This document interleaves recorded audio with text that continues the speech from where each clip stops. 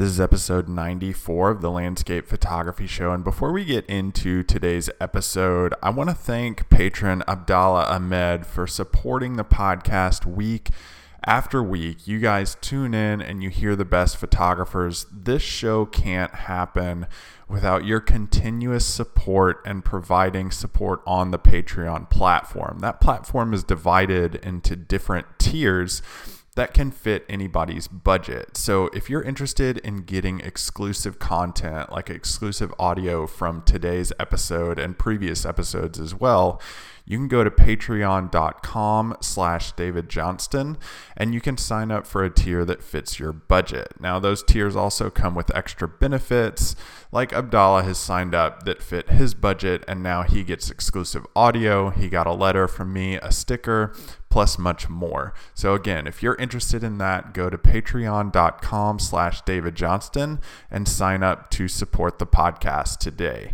On today's episode, we're talking with photographer and one of my good friends in photography, Dan Ballard. And I think one of the most interesting things about Dan is that he's such a deep thinker and he's so calculated about his answers. I always enjoy talking to Dan about what he's doing in photography.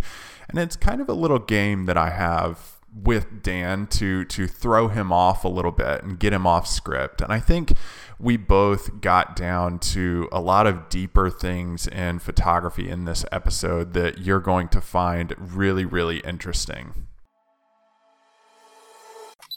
The Landscape Photography Show is a podcast where you can listen to your favorite photographers talk about their journey in photography. It's a place where you can be inspired and also learn how to take better photos. So sit back, relax, and enjoy the show.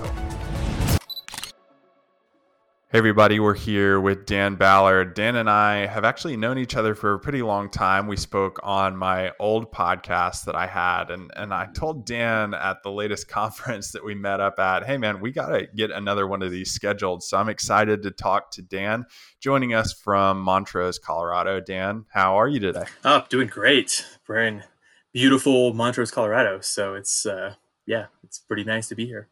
Thanks for having me. Well, absolutely. Why don't we get started like I like to do for everybody, and that's just to get us all on the same page. How'd you get started and what led you to where you are right now?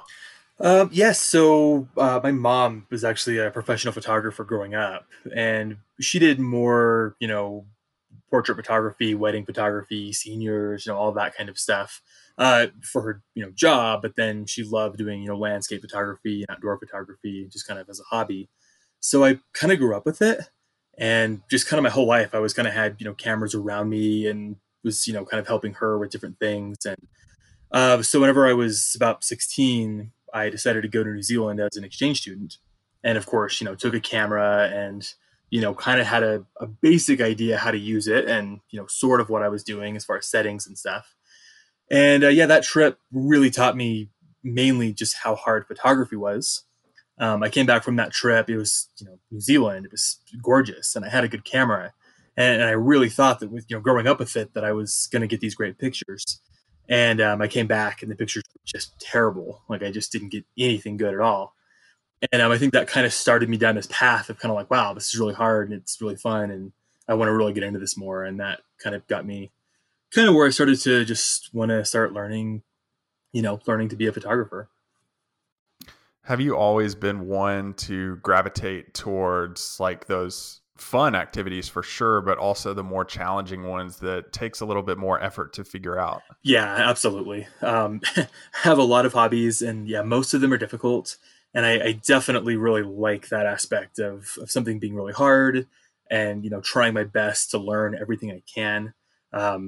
Really into guitar playing and really hiking and, a bunch of other things. And with all of those, I love the learning process. I love, trying to find some kind of an expert or a pro and just picking their brain and trying to learn every single thing that I possibly can about it and just jump in as solid as hard as I can. And photography is probably the hardest thing I've ever done or ever tried. And even after so many years of doing it, still have so much to learn about it. And I think that's partly why I love it so much. It's so challenging. Last song you learned to play on the guitar was what? Oh, last song. Oh man. Probably something by Gregory Alan Isakov. I'm not sure how to pronounce Isakov, yeah, yeah. Isakov. Yeah, he's one of my favorites. So work on some of his songs, and yeah, just constantly learning, trying to learn something new on the guitar. Do you have it with you? I mean, you could play something right now. No, no, that wouldn't be good for anybody.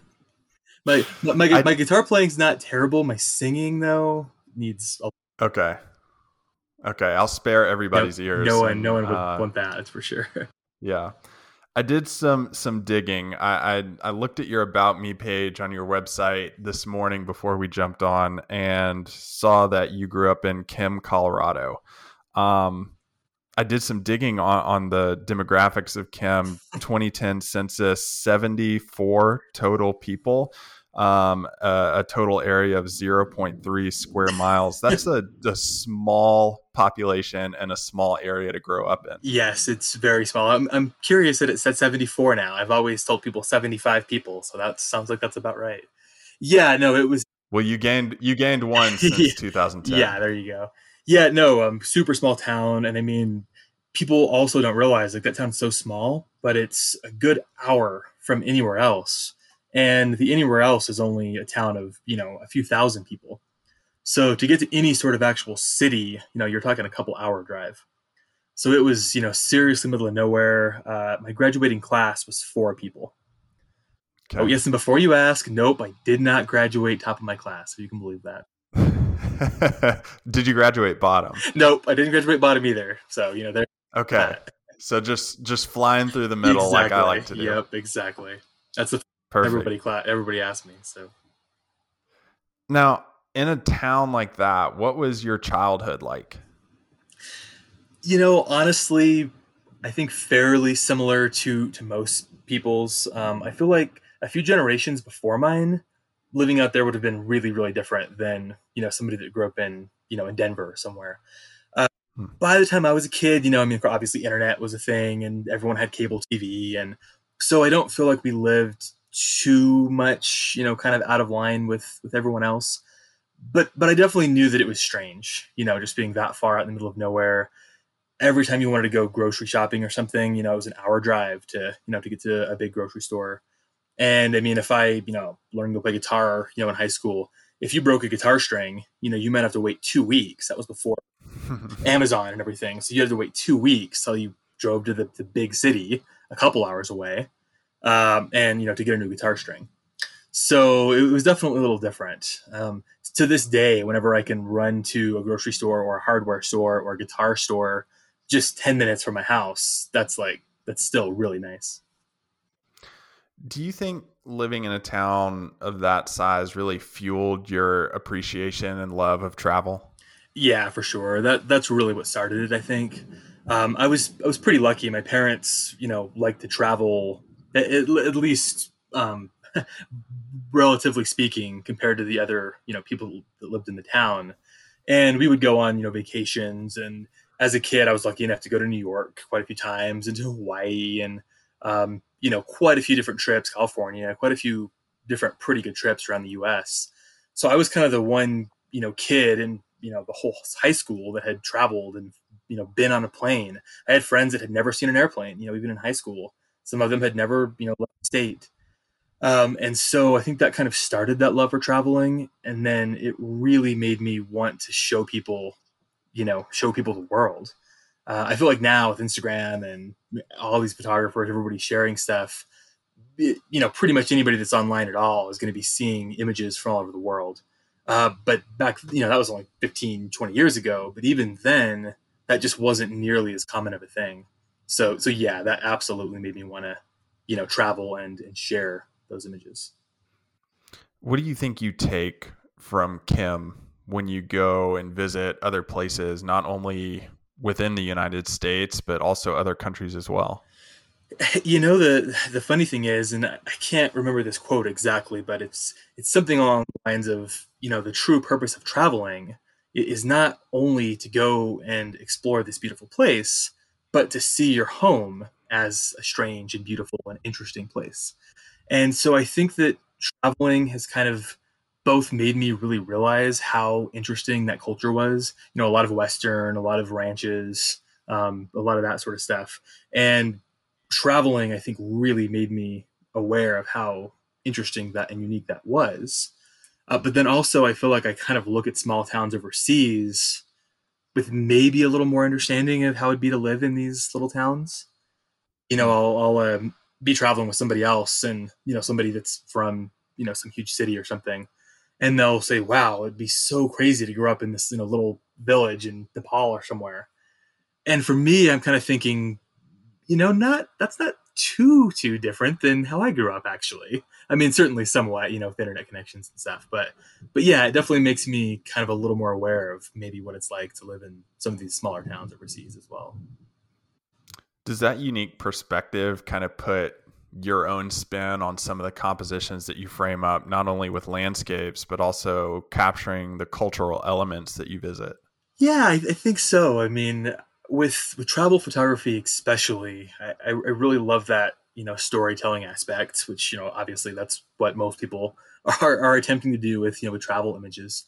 But yeah, I think trying to tell that story and trying to show where these people live, and for me with travel photography, I kind of like to take a little bit of a backwards approach where most people I think start off trying to find the most interesting person to take a photograph of, and I'm generally looking for a background first, for the landscape first, for something to kind of help tell that back story, and then I kind of try to find a person to put in that story.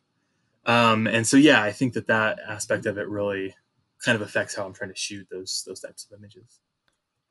We're talking so much about like travel experiences and things and I love travel too, but the past year and a half now, we're coming out of COVID, hopefully, fingers crossed. For sure. And we haven't been traveling at all. What's that done for you and like your creative expression and how you're able to share yourself through your photographs? Honestly, I think it's been really good for me, surprisingly. Before COVID, I mean, we were traveling just nonstop. I mean, we were overseas, many times a year, and a lot of times just it'd be a trip to Norway and back for a week and fly straight to to Iceland or somewhere, and a lot of times not even going home, or it'd be just absolute craziness. And after so many years, of traveling and so many years of traveling so much, like so many things, I think you just kind of get to where it just becomes the norm. To where a quick trip down to Patagonia to teach a workshop or something just wasn't really a big deal. It was more just kind of like, oh, I'm kind of dreading the flight more than anything. So I feel like COVID really was great because it kind of reset that. It made me, like, okay, we couldn't travel, we couldn't go anywhere, and I don't know, that's really kind of been good. I think like now, I mean, man, I'm so excited to travel again. Like I haven't been overseas, haven't left the country, since this started, which of course that's the first time that's happened in 15 years or something. So yeah, now I'm just like I can't wait to travel. I'm so excited to get overseas again. I feel like I'm going to be really fresh with with photography, and then also just really being able to focus more on shooting the states. Going spending so much time overseas, of course you're not shooting at home as much, so that whole time being able to shoot a lot here in the states and spend a lot of time in Colorado, and we've been doing a lot of 4-wheel driving and just really working you know my home area, so that's really been excellent as well. When you say we, who do you mean? My wife Nicole and our puppy Raleigh. She Okay. she's 8 months old, so she's our new travel buddy. What's it like having Nicole as kind of like the manager of the business side? That's been amazing. She's a professional marketer. She works for a few different ad agencies, and when we met, that's what she was doing, was basically promoting companies and managing social and doing all these cool things. And it was all these things that I really needed someone to do for my business. And we started talking, and we wanted to travel. Her job was kind of getting in the way of of us being able to travel where we wanted to. So we were like, hey, let's combine forces, and yeah, now she kind of handles all that kind of stuff. She does a way better job than I could ever do. And yeah, it's been awesome. And I can focus a little bit more on just, taking photos and kind of keeping that passion for shooting alive more without being as bogged down by the computer side of things. How did you guys meet? Yeah, we have a whole thing where this elaborate lie where she jumped out of the plane first and her parachute didn't go off and I jumped out to save her. But the truth is we met online. Okay. But Hey, if you want to tell everybody about the sky jump, the skydiving thing, you're welcome to. That's fine too. should I just edit this part out and like nobody has to hear Yeah, about the online I dating think part? that's the best thing to do. Yeah, go for it. Uh, Okay, good deal. In terms of like traveling, I know you and I both traveled out to Kanab to be at the conference where we met in person for the first time and got to hang out, which was fun and great. I'm wondering if you felt anything like I did. Did you gain any inspiration from the conference and kind of take something out of it and with positive expectations moving forward?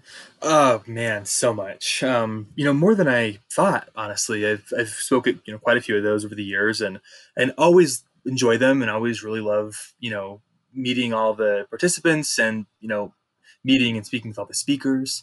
But man, this conference, I don't know, I really came away from it inspired and ready to go shoot from everybody. I spent a lot of time hanging out with David Annette and Nikki Freitas and Eric Bennett, and just all the speakers there yourself.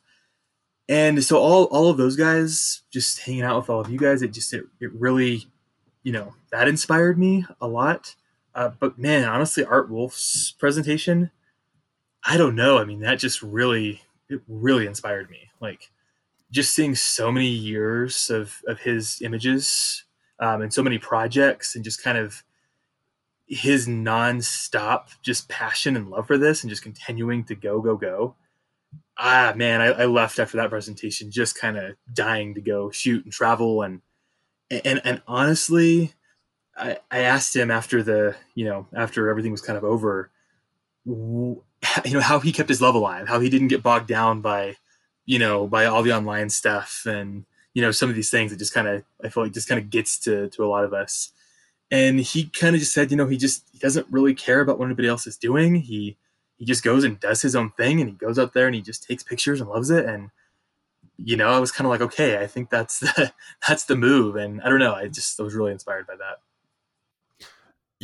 One of the things that Eric and I was actually talking about after that presentation that he gave was it seems like he spends his entire life in the creative flow and he just sees something and he's able to frame it up. And I feel like that is missing on a lot of photographers. And correct me if I'm wrong here, and you can chime in on this if you want, but it seems like a lot of photographers tend to pigeonhole themselves into their niche or their genre just because that's what they do. That's what they're known for. And when they resist an image, it's almost like breaking that ability to constantly see an image as it's unfolding.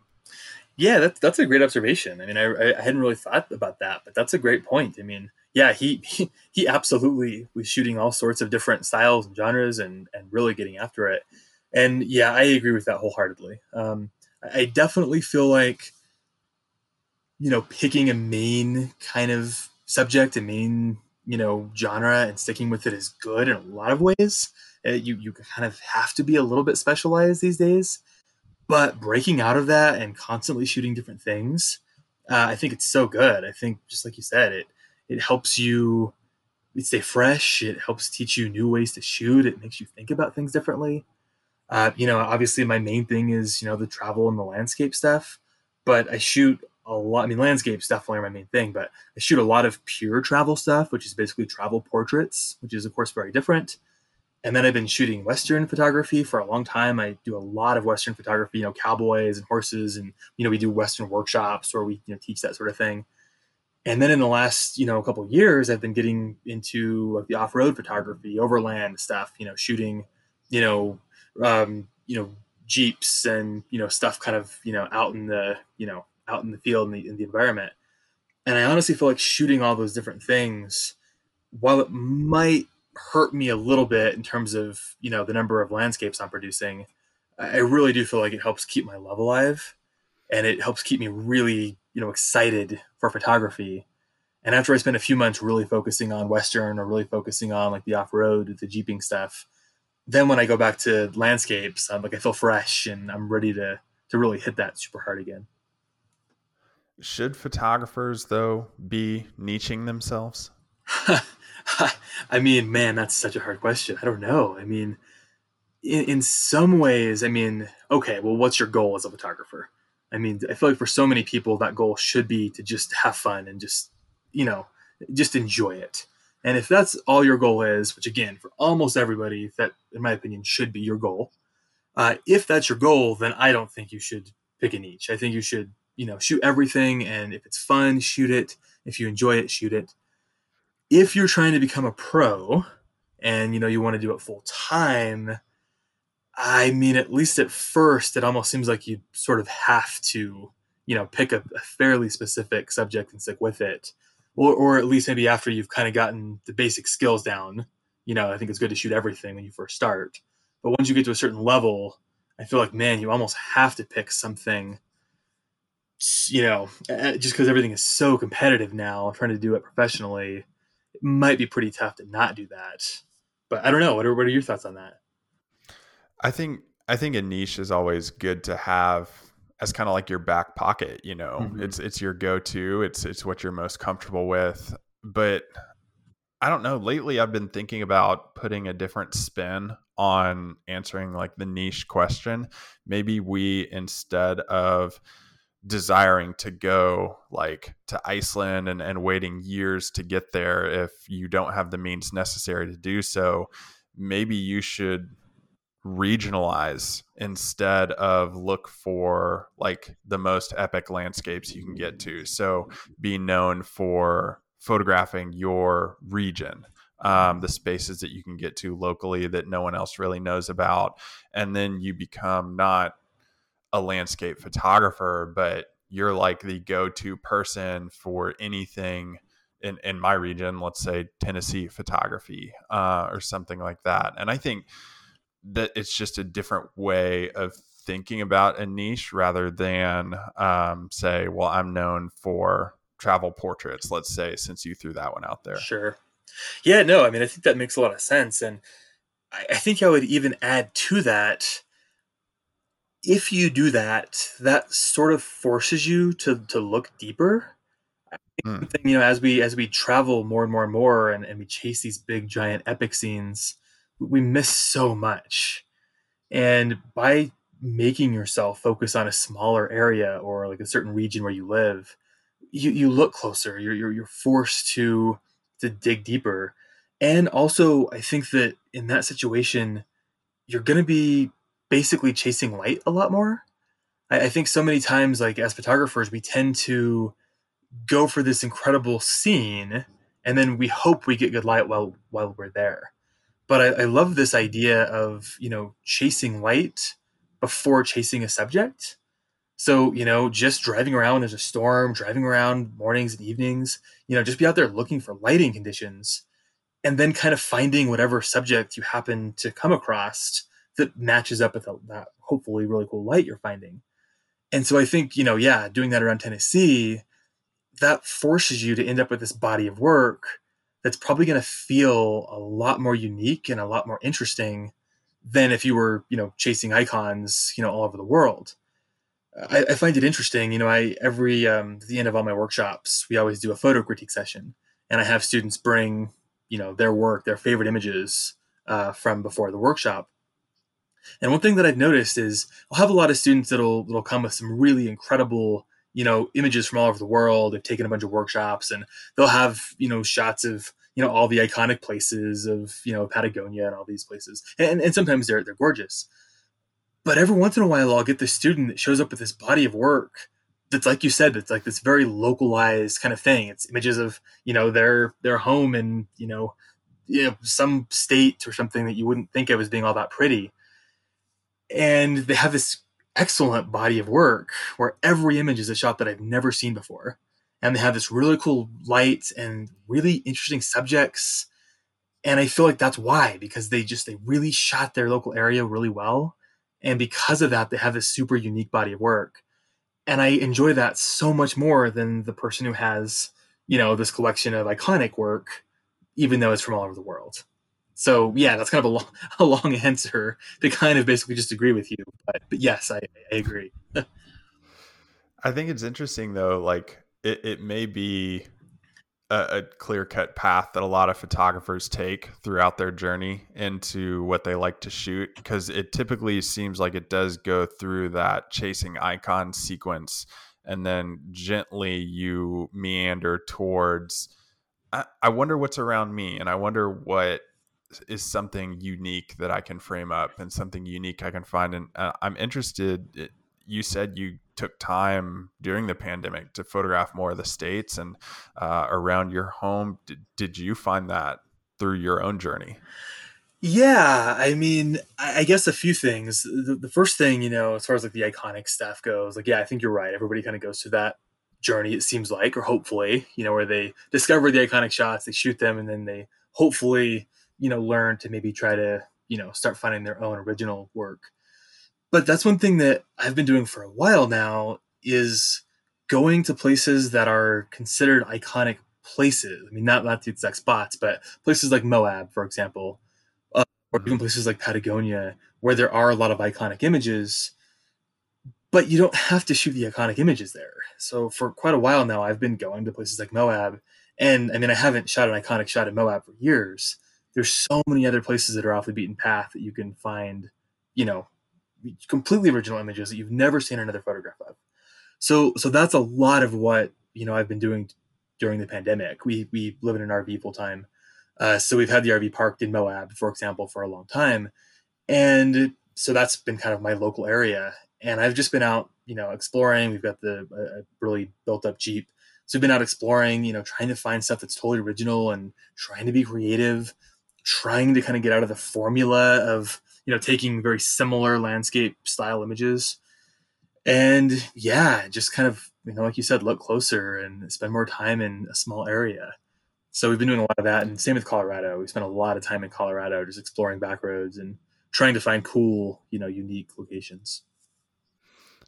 You know, when you find photographs like that, and when you are so good at looking for light and looking for the opportunities that may make a good photograph that you can kind of sneak a subject into, is there a point where kind of talent becomes overrated in photography? Yeah, I mean, that's definitely something that I tell people a lot of. I mean, it's so much more about hard work. It's so much more about the time you put in. It's so much more about learning and paying attention to what you like in photographs and why certain photographs work.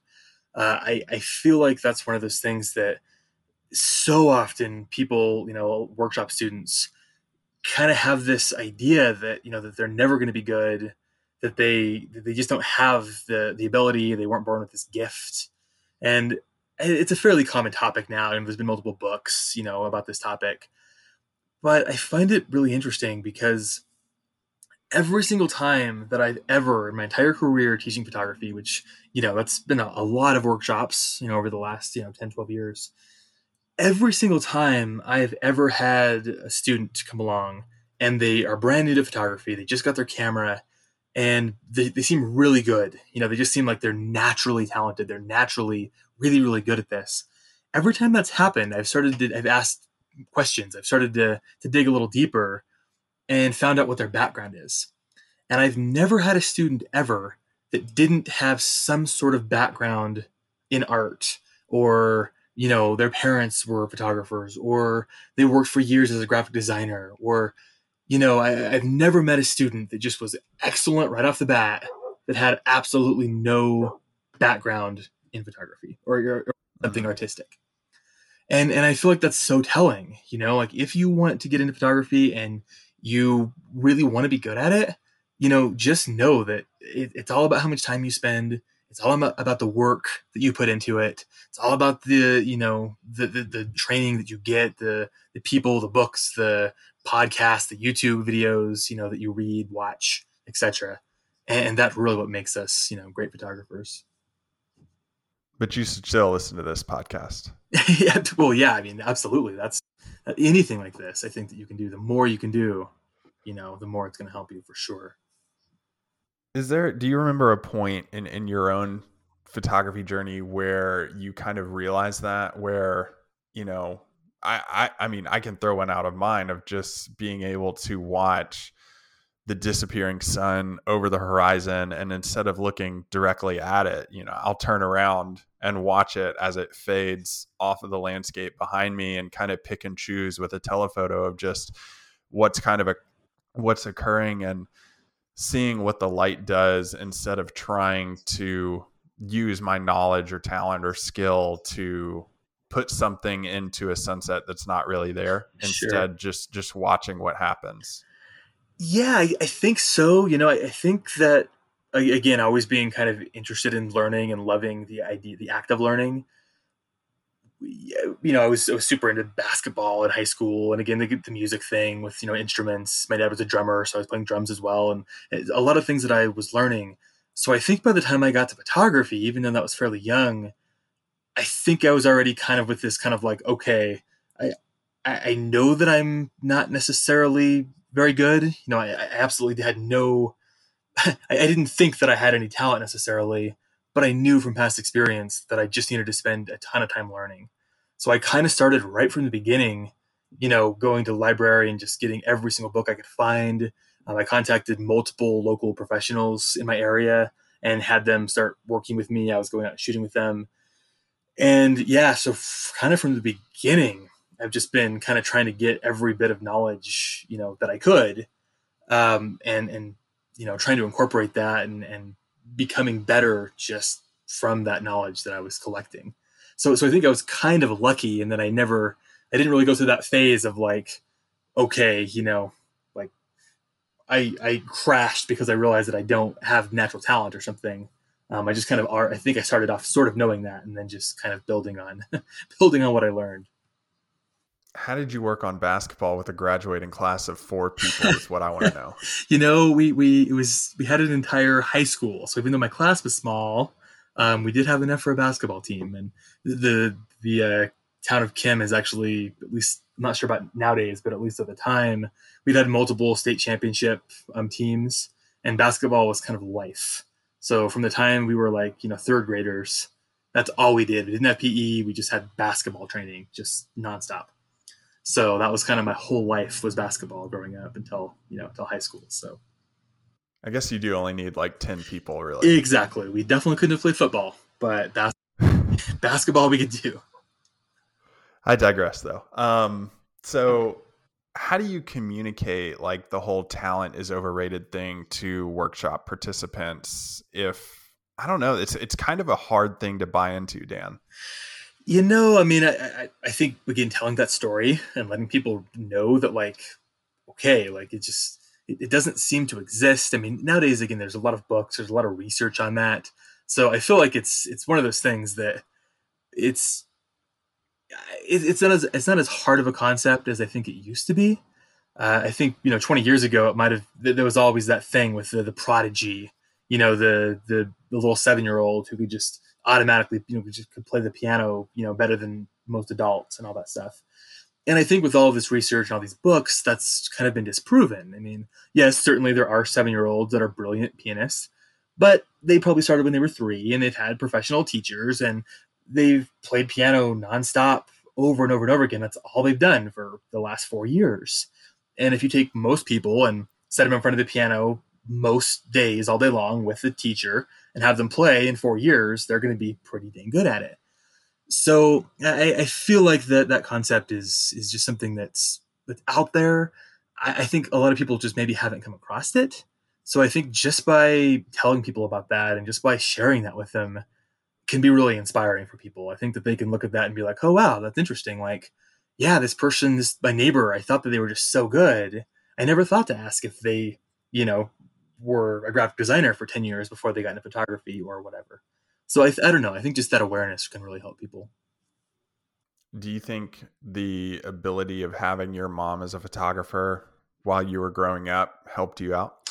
Yeah, for sure. I mean, absolutely. I mean, if nothing else, the technical part of it, but then also just being around it and seeing the image that she was getting and kind of seeing the struggles that she was going through. And yeah, I mean that definitely helped me. I mean, obviously, I like I said, I had so much learning to do, and it took me so many years of trying to learn to get better, and I'm still going through that process. I mean, there's very rarely an image that I make that I don't think could be better or that I don't wish was better. So I think that learning process is just nonstop. But yeah, I do think growing up with it definitely helped. And honestly, the music thing helped too. Like I said, my dad was a drummer, and both of my uncles were drummers as well. So I kind of grew up around bands and music and musicians, guitar players, and so I think that helped my photography as well. Just kind of that artistic thing a little bit. Again, way more about all the work and time that I put in afterwards, but that definitely did give me a little head start, I think. I'm curious, and I've asked some people this before when they've been on the podcast and they had a family member who was also a photographer. In terms of your mom and landscapes, do you sometimes see kind of her style of framing something up come out in your own work? Probably not. Just because Okay. that wasn't really her thing. Uh-huh. Like I said, she enjoyed it. That was something she did, kind of for fun. But she just never really made that like again, she wasn't a pro landscape photographer ever. So I don't think I was super influenced by her style in terms of landscapes. Definitely, learned a lot from her, and she taught me a bunch. And in terms of shooting people and all that stuff, she was really great at that. But she never was like a super serious landscape photographer. So When we're talking about talent in photography and what you brought up graphic designer, and I didn't want to go here, Dan, but I'm going to go here. Um, Now, with so much emphasis being put on post processing and the ability to create an image through what I'll call digital art, um, does that add to the talent argument, or does it take away from it? you mean just as far as like the editing skills in general? Mm, yeah. I don't know. That's a really great question. I mean, certainly if you have certainly if you have a lot of computer skills and you've already been a graphic designer, man, that's going to just make your editing workflow so much easier. It's going to you're going to have to spend so much less time learning the programs and learning how to edit. And so yeah, I mean, I think that would help you just a ton as far as being a better photographer. Totally different, and we won't have to go into it, but it's a totally different topic whether or not you know whether or not you use those skills to completely get carried away as far as the processing goes or not. But as far as the talent side of it goes, yeah, I think that's going to help a lot. Just because, I mean, let's face it. I mean, even if you're trying to keep your images, somewhat realistic looking and sort of, in the realm of reality, the post processing is such an important part of photography for all of us, regardless of how far you push it. So, man, having those computer skills, that's certainly going to help you for sure. How would you define your own post processing approach in terms of some of the things that you're adding in or choosing not to? So my idea with the whole thing, it's really simple. Basically, as long as you can visit the spot. So if somebody looks at one of my photographs and then or even they print that photograph out or put it on an iPad or something, and they take it with them and they go to the exact location. So they're literally standing in the spot that I took the photograph, looking at my photo. If you're there and you're looking at that scene, and that scene looks more or less how it looked, I mean, obviously lighting conditions are going to be different and clouds and that sort of thing, but as long as that scene matches up, I think you can do whatever you want to in Photoshop. I don't really think there's any limits.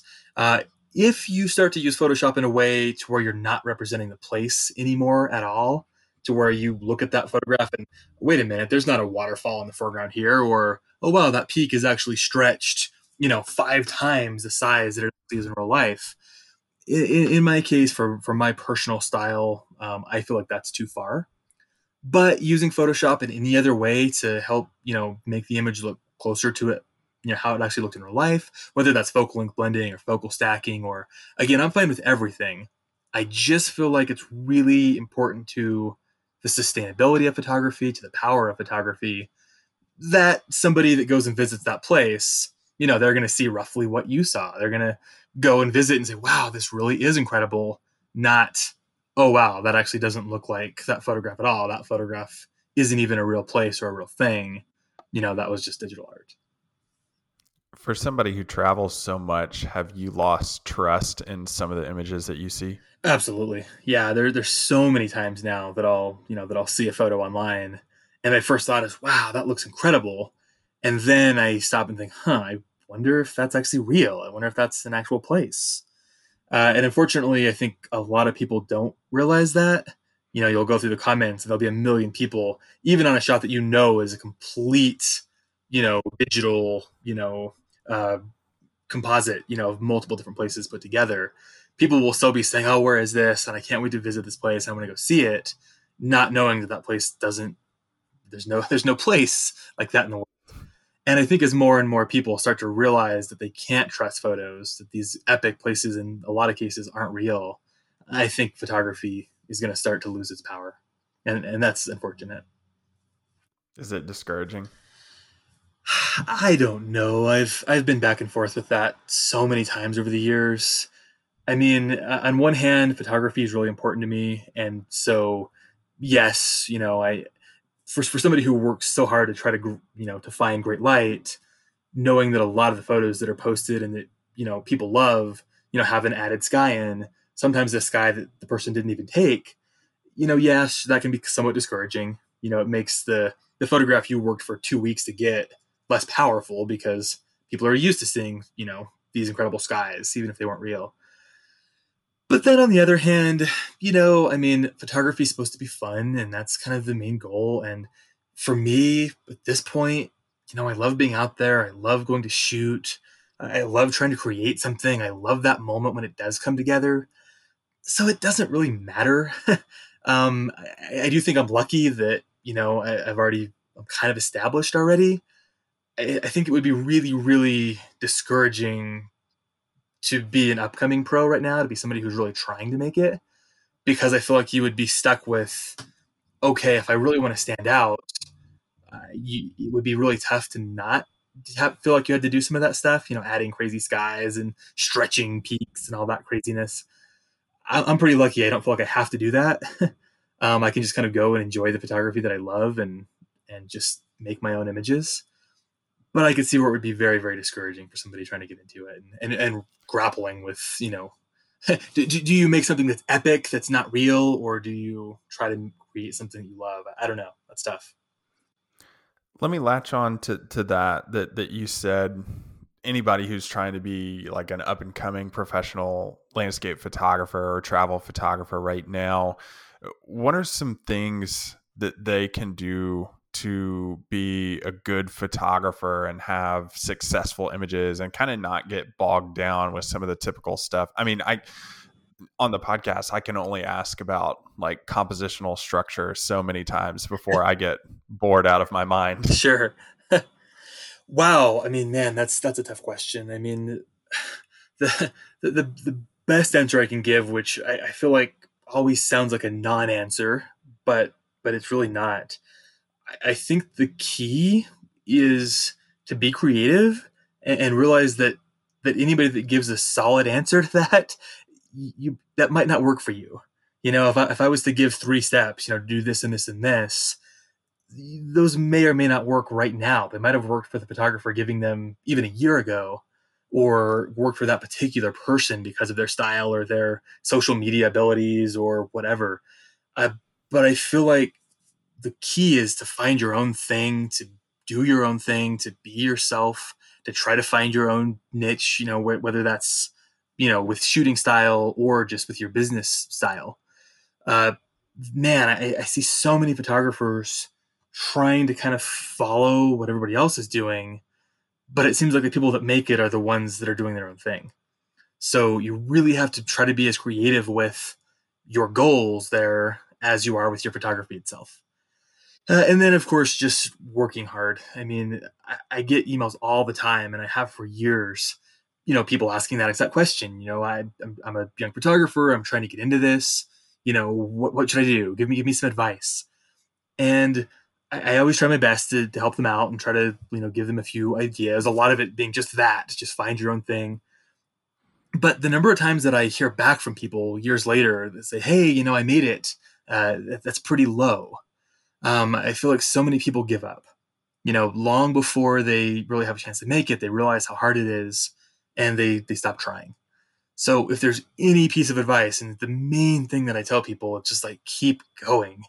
Don't give up, don't stop. It's going to be discouraging. I mean, there's so many people that are wanting to do this now, and you just kind of have to keep going with it and not stop. That's really the biggest piece of advice I can give. How did you continue to encourage yourself in the same way when you were getting started and maybe getting a little bit bogged down or frustrated or discouraged? Oh, I mean, man, I had a bunch of moments like that. I mean, I still do. I mean, I feel like anybody that's in this and that's doing this, especially with the current landscape, is going to definitely have some times where you struggle and where you wonder what you're doing. I think for me, the biggest thing has always been giving myself permission to back off for a while. Um, I think so many times, I mean, yes, you can never give up, you never want to stop, but I feel like giving yourself permission to take a little break, to pursue your other hobbies, to not get burned out. I think that's incredibly important as well. To know, okay, yep, I'm going to focus on this 100%. I'm going to give every single thing I have for a year or a couple years, whatever. And then if I feel that I'm starting to get burned out, hey, I'm gonna stop shooting quite as much. I'm gonna play more guitar. I'm gonna go out and hike and not really worry about my photography. If I happen to get a few good pictures while I'm out there, great. If I don't even care. There's no stress. And I think giving yourself those breaks, just at least for me, always lets me recharge.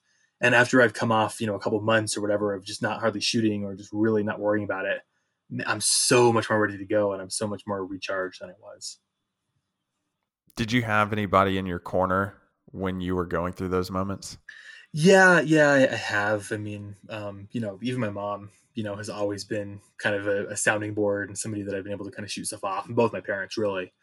And then, I mean, at this point, my wife Nicole obviously has been awesome and super supportive, and she kind of just, encourages me. But if I go through a phase where I'm, just mountain biking and not really shooting, she's always kind of supporting that versus saying, "Hey, you've got to make images." And again, I think that works so well because then after a bit of time off, I'm always just dying to get back to it. What are you excited about that's coming up for your photography business, things that you're going to get into and places that you're going to go? We're about ready to leave for Idaho. It's a brand new workshop. This will be the first time we've done it in the Sawtooth range. And man, I'm just super excited about that. We're doing a couple workshops there, and yeah, not only teaching the workshops, but just exploring that area. It's not an area I've spent a ton of time other than last year, and just scouting for the workshop. So spending more time up there and really getting to know that area better and the surrounding area. Yeah, super excited about that. Well, he's Dan Ballard. Dan, thank you so much for joining us and talking photography. Thanks, David. Really appreciate it. So the podcast is over right here, but it's continuing going on over on Patreon. You can go to patreon.com/David Johnston and sign up for a tier that fits your budget and get the exclusive audio from the rest of my conversation with Dan, where we talk about some of the pitfalls for photography. I share some really deep things about maybe not lasting in photography. Dan reflects those sentiments and gives his own feedback on them. We also talk about not only that, but we also have a really good discussion on the risks and the benefits of the two types of landscape photography that I think there are. And that's really imagining a shot, setting it up in your mind, and then going through the planning motions of creating that shot in the field and waiting for the right light versus chasing light and going on the more serendipitous approach to photography and just shooting what catches your eye, even if that is on the roadside or from a parking lot. So if you want exclusive audio to that discussion, go to patreon.com/David Johnston and sign up for a tier that fits your budget. Each tier gives you access to those, plus much more. Thank you guys so much, and I can't wait to see you in the next episode.